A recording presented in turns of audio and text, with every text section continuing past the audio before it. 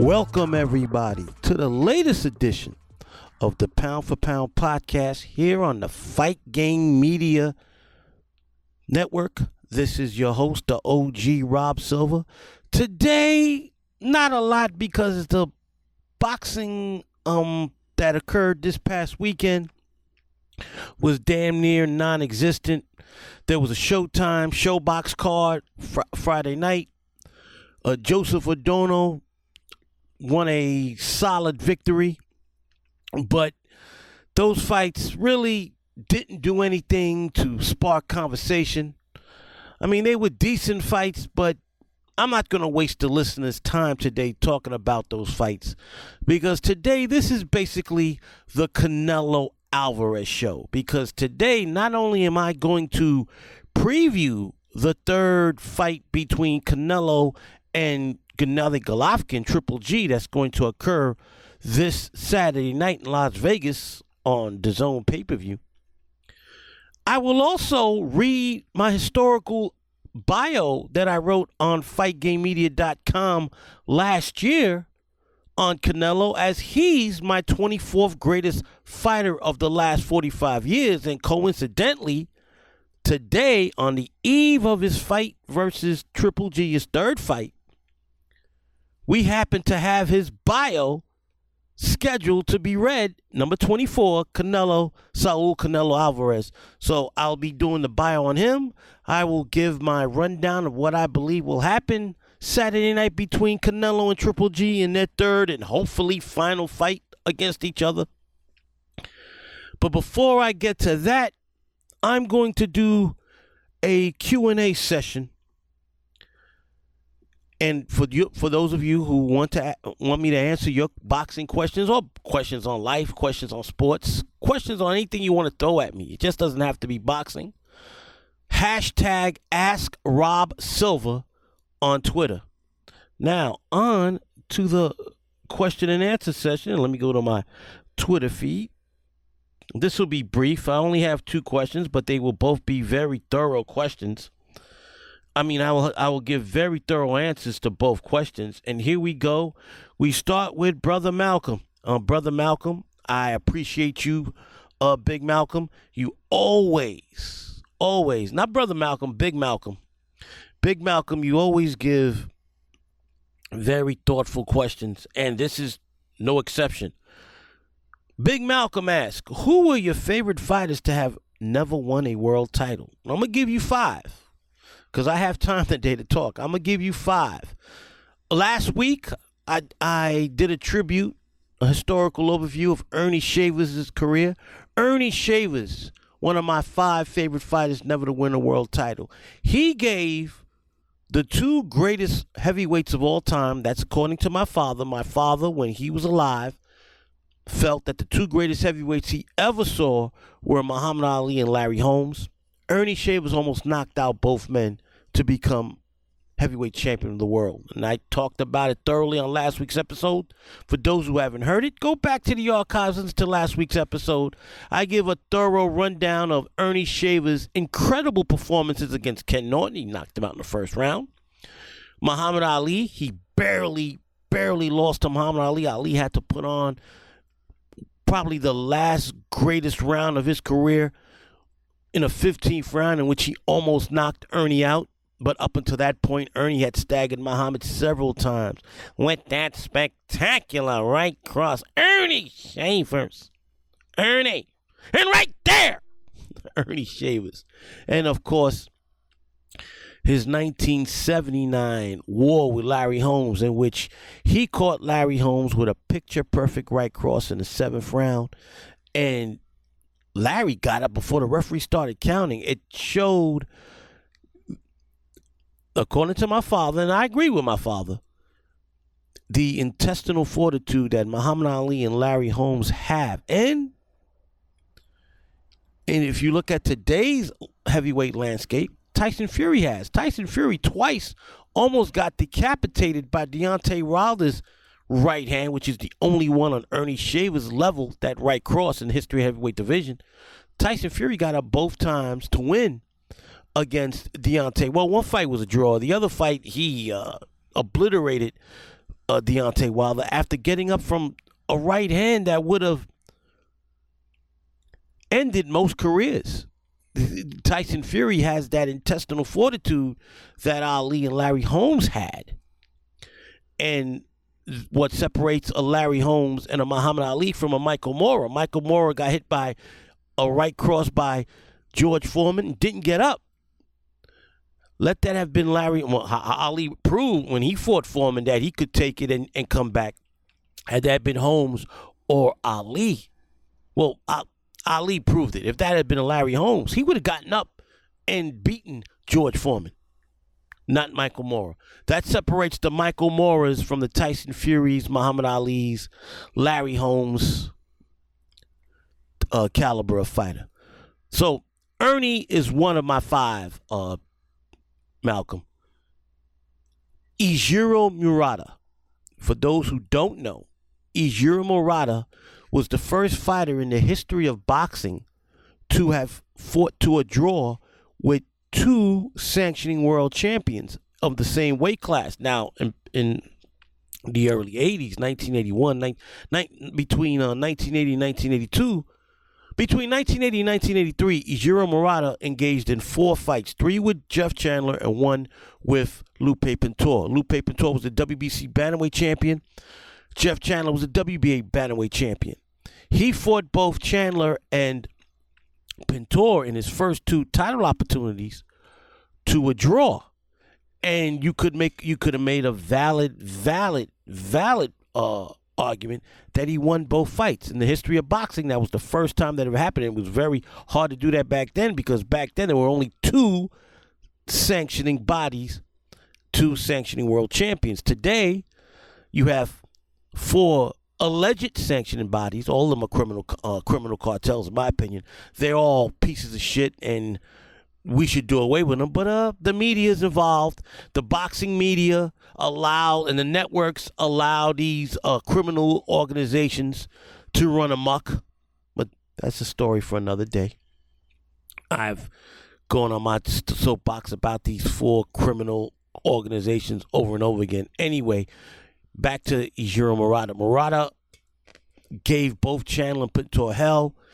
Got draws in those fights, and then he gave Chandler hell 2 more times before Chandler stopped him late in their second and third fight. And Murata retired with only the 2 losses to Jeff Chandler shortly after his last fight with Jeff Chandler. Ijiro Murata in any other era would have been bantamweight champion of the world except today, because as good as Murata was, his fellow countryman Naoya Inoue would have splattered him all over a Tokyo canvas. So, Ernie Shavers, Ijiro Murata, so far 2 of my 5 favorite fighters never to win a world championship. Ike Ibeabuchi is one of the most talented heavyweights that ever lived, and it was his juvenile mentality that destroyed his career.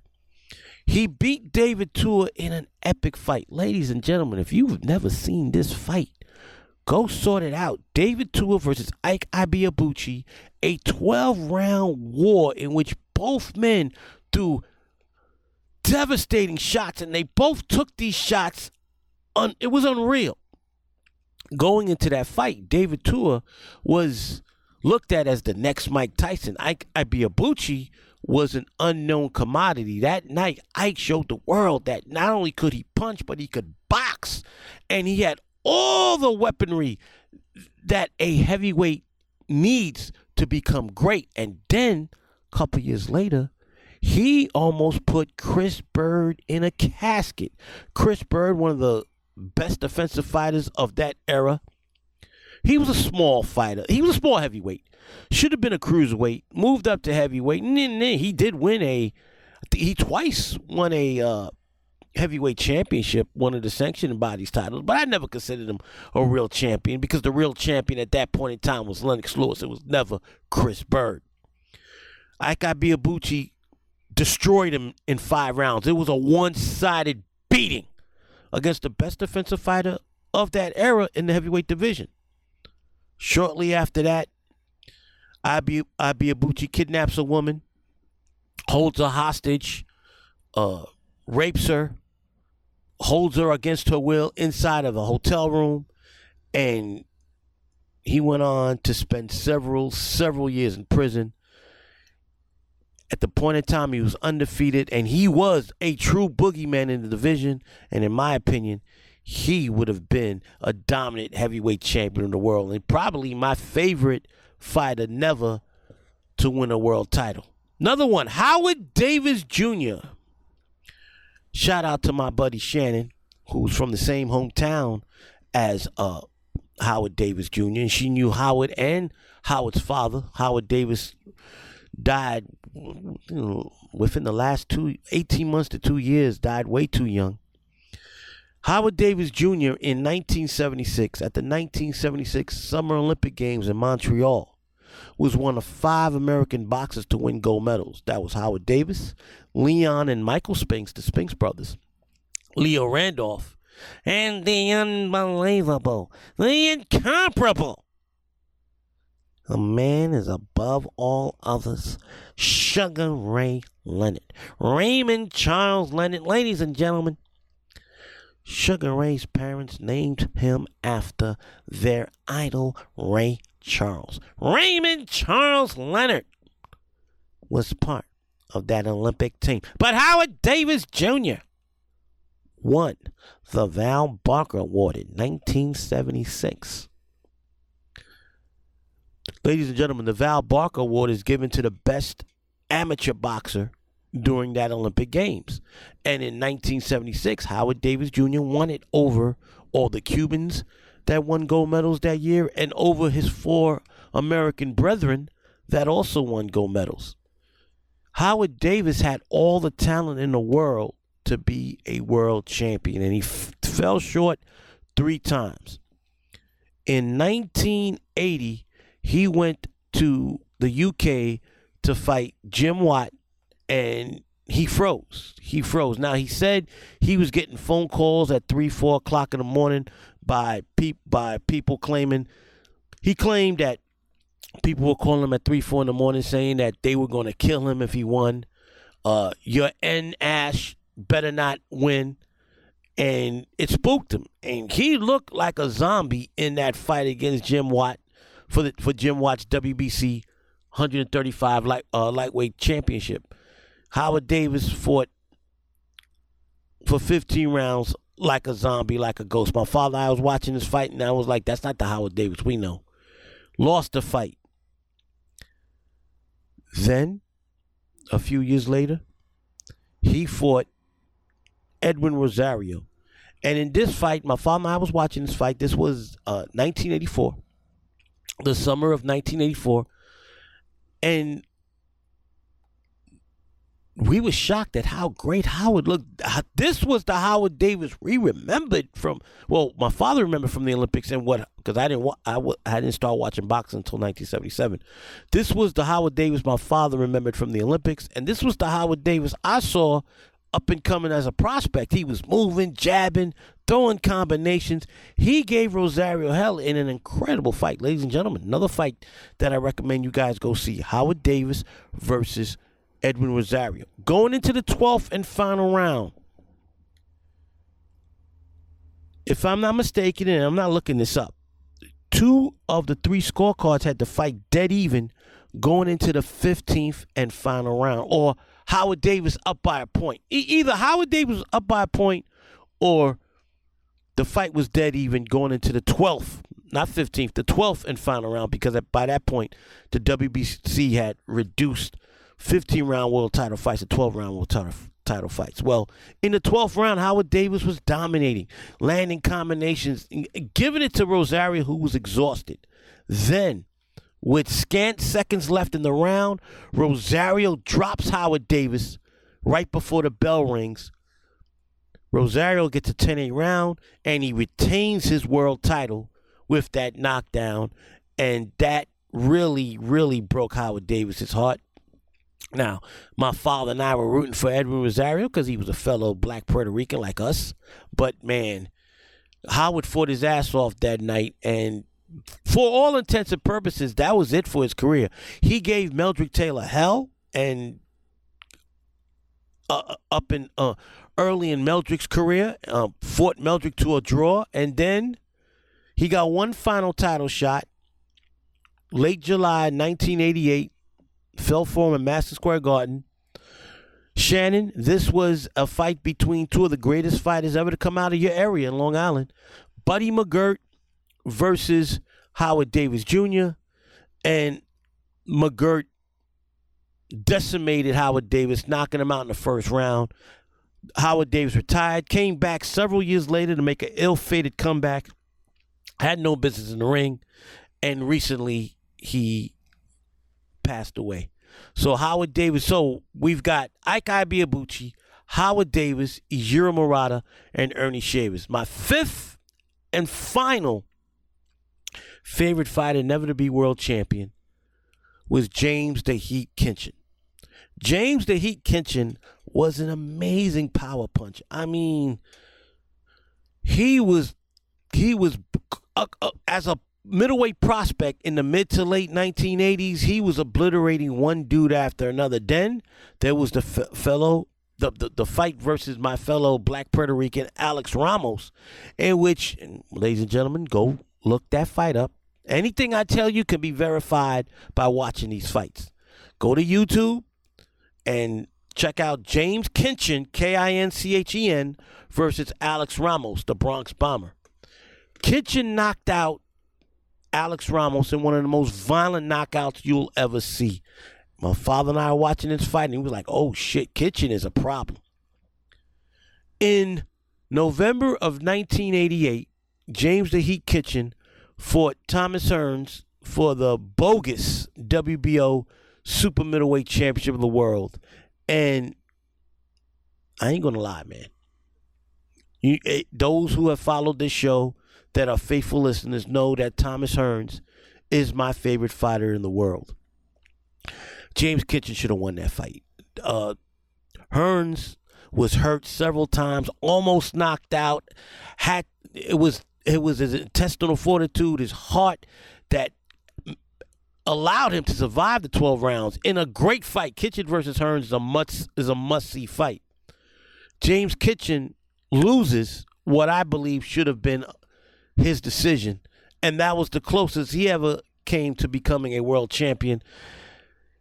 He would then get a shot at the WBA light heavyweight champion, Virgil Hill. Virgil Hill decimated him in the first round, and that was the end of Kinchin as a serious world title contender. So there you go, Big Malcolm. James the Heat Kinchin, Ernie Shavers, Ijiro Murata, Ike Ibeabuchi, and Howard Davis are my 5 favorite fighters that never won a world title. And now if those 5 guys would have fought today in this era, there's like 20 titles per division. They would have been a world champion with all these fake bogus-ass world titles. But that being said, they never were world champions. Now, on to my next question from my fellow Boricua, Jesus Salas. And Jesus asks, let's say Teofilo Stevenson and Felix Savon decided to go pro in their early 20s. How well do they do versus the best heavyweights of their era? As always, thanks.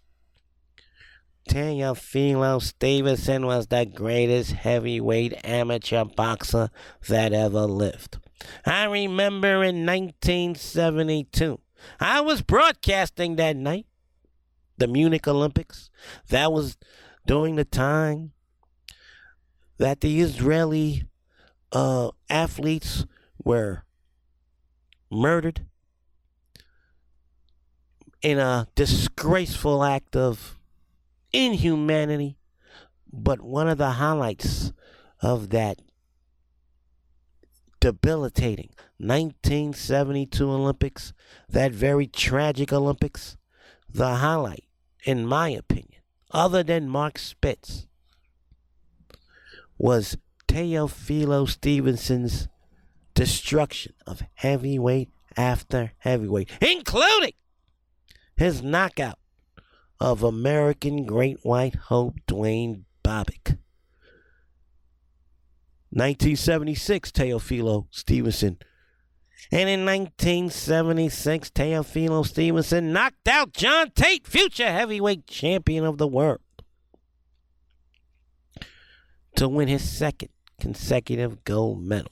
And then in 1980, I wasn't broadcasting. The NBC had the Olympic contract. And it was also right after the Soviet Union had invaded Afghanistan. And what did President Carter do? He boycotted the 1980 Olympics. Teofilo Stevenson won his third consecutive gold medal despite the fact that he didn't have to fight the American opponent. Ladies and gentlemen, it wouldn't have mattered. It wouldn't have mattered. And then in 1984, the last time I announced any type of boxing, I announced the 84 Olympic Games, Summer Games, the boxing tournament. But Cuba boycotted the 1984 Olympic Games. Teofilo would have won his fourth consecutive gold medal. Why do I say that? Because just a few months before the Olympics, Stevenson convincingly defeated the eventual Olympic game winner from America, Terrell Biggs. Ladies and gentlemen, Teofilo would have splattered Terrell Biggs' face all over the canvas, even in his late 30s back in 1984. Now to answer the question, Teofilo Stevenson is the greatest Olympian of all time. Don't give me that Vasily Lomachenko bullshit. Get the fuck out of here, all right? Teofilo Stevenson, in my opinion, was the greatest Olympian of all time.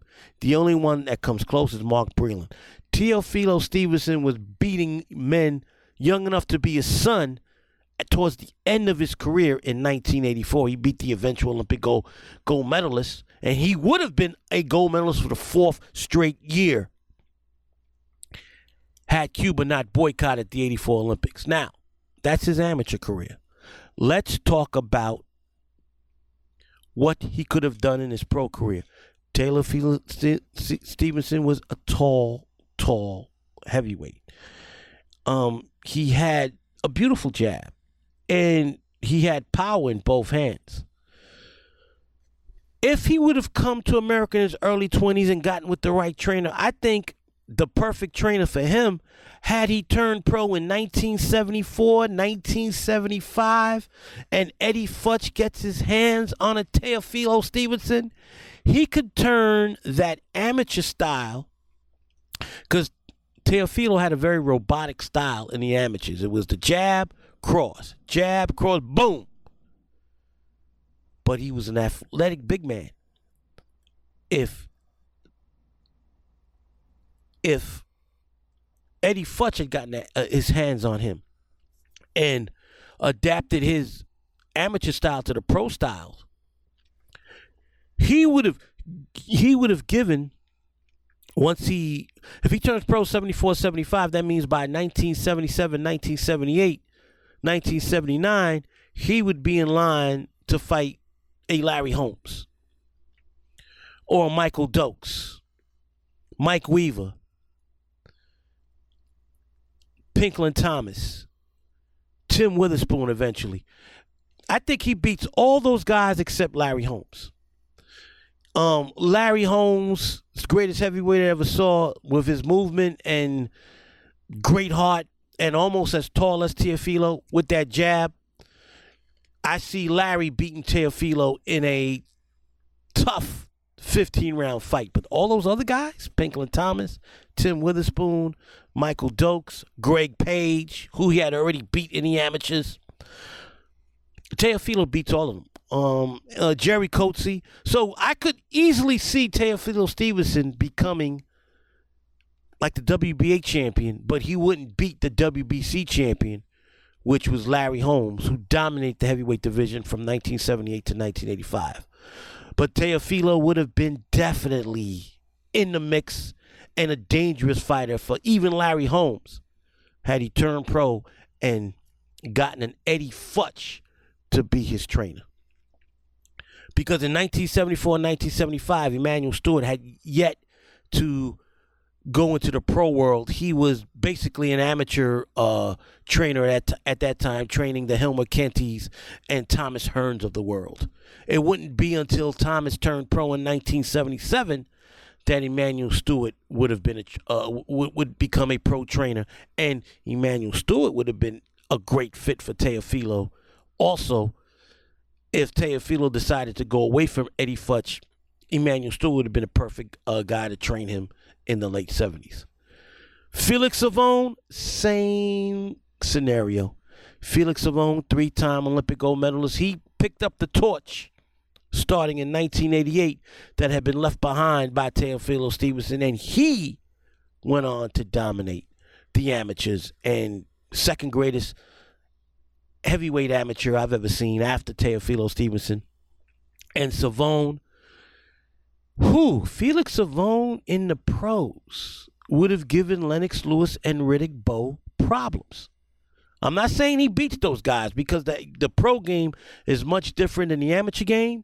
But Felix Savon with that talent and Emanuel Steward as his trainer, because let's say Felix Savon in 1991, 1992 defects to America. The only guy that can train him would be, in my opinion, Emanuel Steward. By that point in time, Eddie Futch was winding down his career. He was spending most of his time training Riddick Bowe. Georgie Benton was helping train Evander Holyfield. So the one guy that didn't have a heavyweight at that time was Emanuel Steward, because Emanuel Steward did not become Lennox Lewis' trainer until 1995.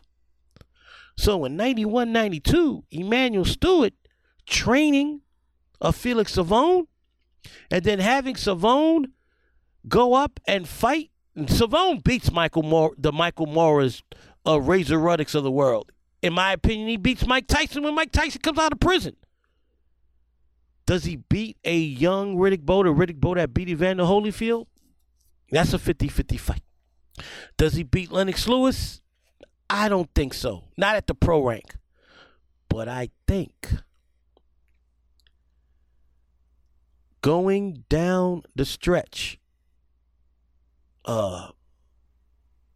Savon could eventually become a world champion. So that answers your question, Jesus, about Felix Savon and Teofilo Stevenson.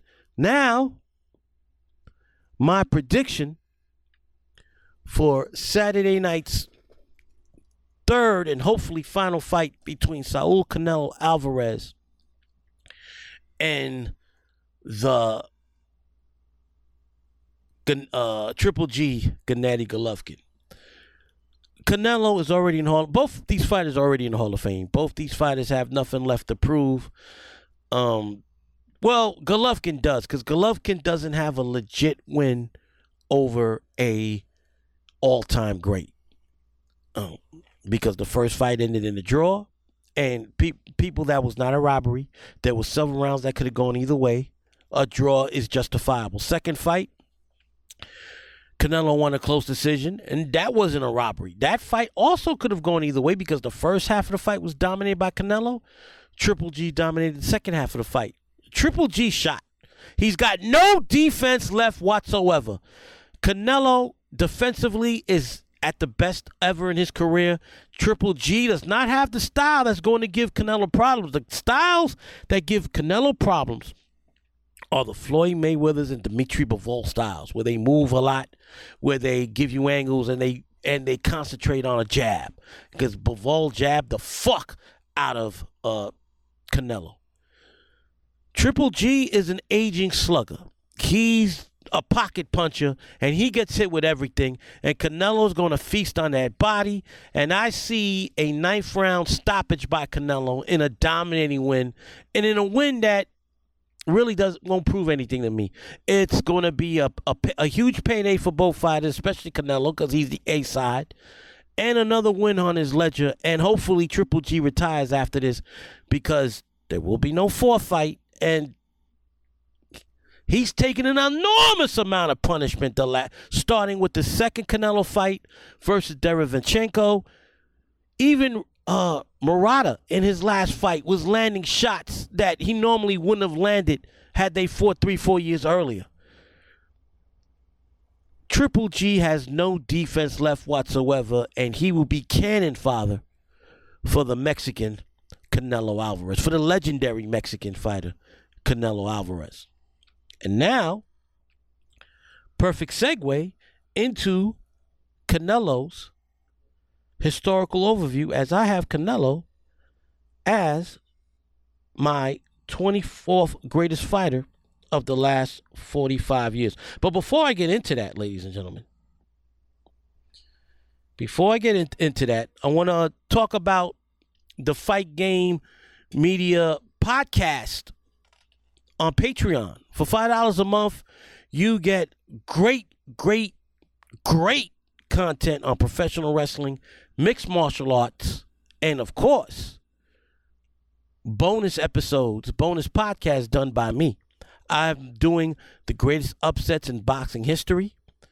That so far, I've done episodes on Lloyd Hunnigan's shocking upset over Donald Curry, Iran Barkley's shocking upset of Thomas Hearns, Junior Jones' shocking upset of Marco Antonio Barrera, Esteban de Jesus' shocking upset of Roberto Duran, Villamar Fernandez's shocking upset of Alexis Arguello, and last but not least, Frankie Randall's shocking upset of Julio Cesar Chavez. And this month, I'll probably record this next week, I will be doing a Patreon Greatest Upset in Boxing History podcast on Hasim Rahman's shocking upset of Lennox Lewis. Now, also on the Patreon feed, on the Patreon Fight Game Media feed, and the link to that Patreon page will be in the description of this podcast. Gary Gonzalez, the CEO of the Fight Game Media Network, and myself are doing a review of each Mike Tyson docudrama on Hulu series. Every episode, each episode. Right now, the first 6 episodes are out. We do 2 episodes per show. So you have 3 episodes on the Patreon podcast feed in which we review all 6 episodes. We break it down and we tell you what's factual, what's bullshit, and we give you our honest appraisal of the series. And I'm not going to go into what I think of the series so far. You have to, if you want to hear my thoughts and Garrett's thoughts, $5 per month on the Patreon podcast feed, Fight Game Media. The link is in the description of this podcast. Now, on to my 24th greatest fighter of the last 45 years, Saul Canelo Alvarez. In the history of boxing, there have been fewer boxers whose legacies has been both heralded and derided by both boxing fans and the media than Saul Canelo Alvarez. Despite his incredible work ethic and opposition that includes a who's who of many of the greatest fighters of the last decade, Canelo constantly is criticized for choosing who and when he fights. The fact is, choosing who and when to fight has long been the tradition of the top drawing cards in the history of the sport. Canelo is the 24th greatest fighter of the last 45 years because he has only one time in his career been completely dominated in a fight. Now make that 2 times. I wrote this article before he lost to Dimitri Bivol. So twice in his career he has been completely dominated in a fight. Canelo, the youngest of 7 brothers who all boxed, turned pro in his native Mexico at the young age of 15. Trained by the famed Reynoso father and son team, Chepo and Eddie, Canelo won 21 of his first 22 fights in Mexico. The one blemish was a draw that occurred very early in his career. In his 23rd pro fight, he made his American debut on October 24, 2008, against fringe welterweight contender Larry Mosley in the United States at the age of 18. Now, he couldn't fight in the United States until he was 18 because throughout the vast majority, 99% of this country, you have to be 18 to box professionally. That's why he spent the ages of 15 to 17 boxing in Mexico. After defeating the KG Mosley via 10-round decision, Canelo then won his next 12 fights and secured his first ever world title shot on March 5th, 2011. Canelo totally dominated Ricky Hatton's brother Matthew in winning the vacant WBC super welterweight title by 12-round decision. At the age of 20, Canelo began his first of many reigns as a world champion. On April 20th, 2013, in front of over 39,000 fans at the San Antonio Alamodome, Canelo won a hard-fought 12-round decision against the slick boxer and WBA 154-pound champion Austin Trout. In defeating Trout, Canelo unified both the WBC and WBA 154-pound titles and gained the Ring Magazine's 154-pound title as well. Not only did Canelo's victory over Trout make him a unified world champion, it placed him amongst Manny Pacquiao and Floyd Mayweather as the biggest box office attractions in boxing at the time. It also gave him the biggest fight of his career, which was a matchup against the defensive mastermind Mayweather. Despite what Canelo defenders and Mayweather detractors have stated, Canelo was not a green fighter going into his blockbuster fight with Floyd on the night of September 14, 2013. Although only 23, Canelo had been a pro for 8 years and had defeated several top-flight contenders.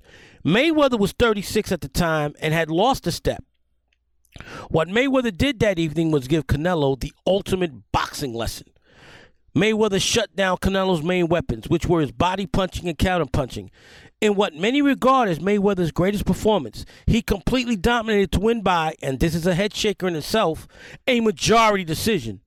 Judge C.J. Ross puzzlingly scored the fight a draw. It would be the final fight the incompetent judge would ever score. Floyd showed that night why he was the greatest fighter of this generation. Following his loss to Mayweather and then giving Mexican brawler Alfredo Angulo a brutal one-sided beating, Canelo squared off against another great defensive fighter in the Cuban stylist Erislandy Lara.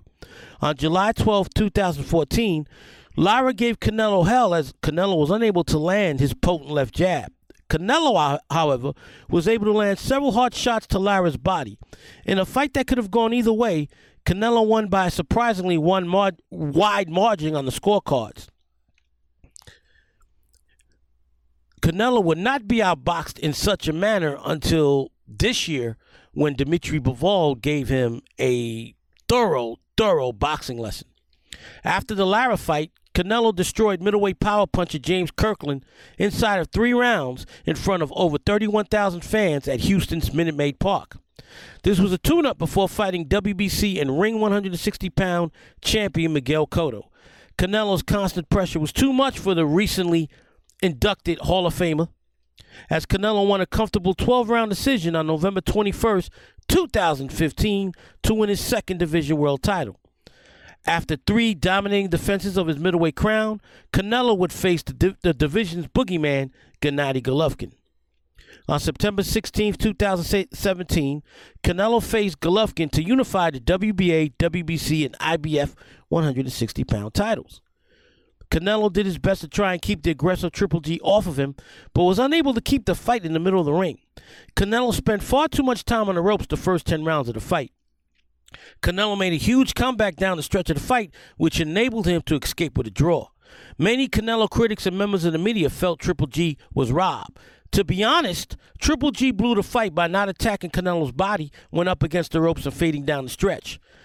Triple G blew a golden opportunity to make this list of the greatest fighters of the last 45 years by his inability to close the show against Canelo. Now, real quick, since we are on the topic of the Triple G Canelo fight number 3 that will happen this weekend, Triple G did not make my 45 greatest fighter of the last 45 years. Why? Because he never defeated, convincingly, an elite all-time great fighter.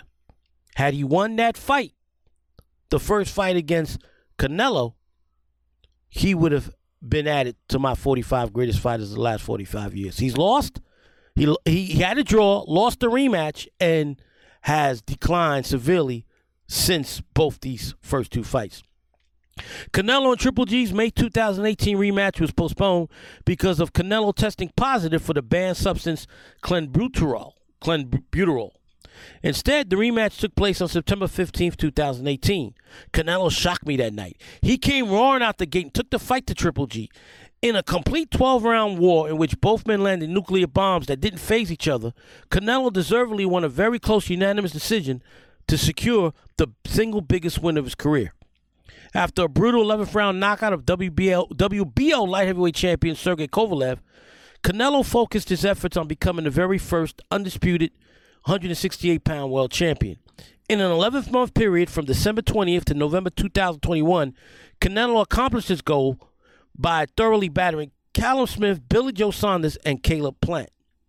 After his 11th round systematic stoppage of Plant, Canelo has decided that his next goal was to win a world title again at light heavyweight, which he was not successful. He lost to Dmitry Bivol. Regardless of that loss to Bivol, Canelo's already firmly entrenched as the 24th greatest fighter of the last 45 years. With a record of 57 wins, 2 losses, 2 draws with 39 knockouts, Canelo can only rise in the rankings of the all-time greats as he is only 31 years old and is at his ultimate fighting prowess.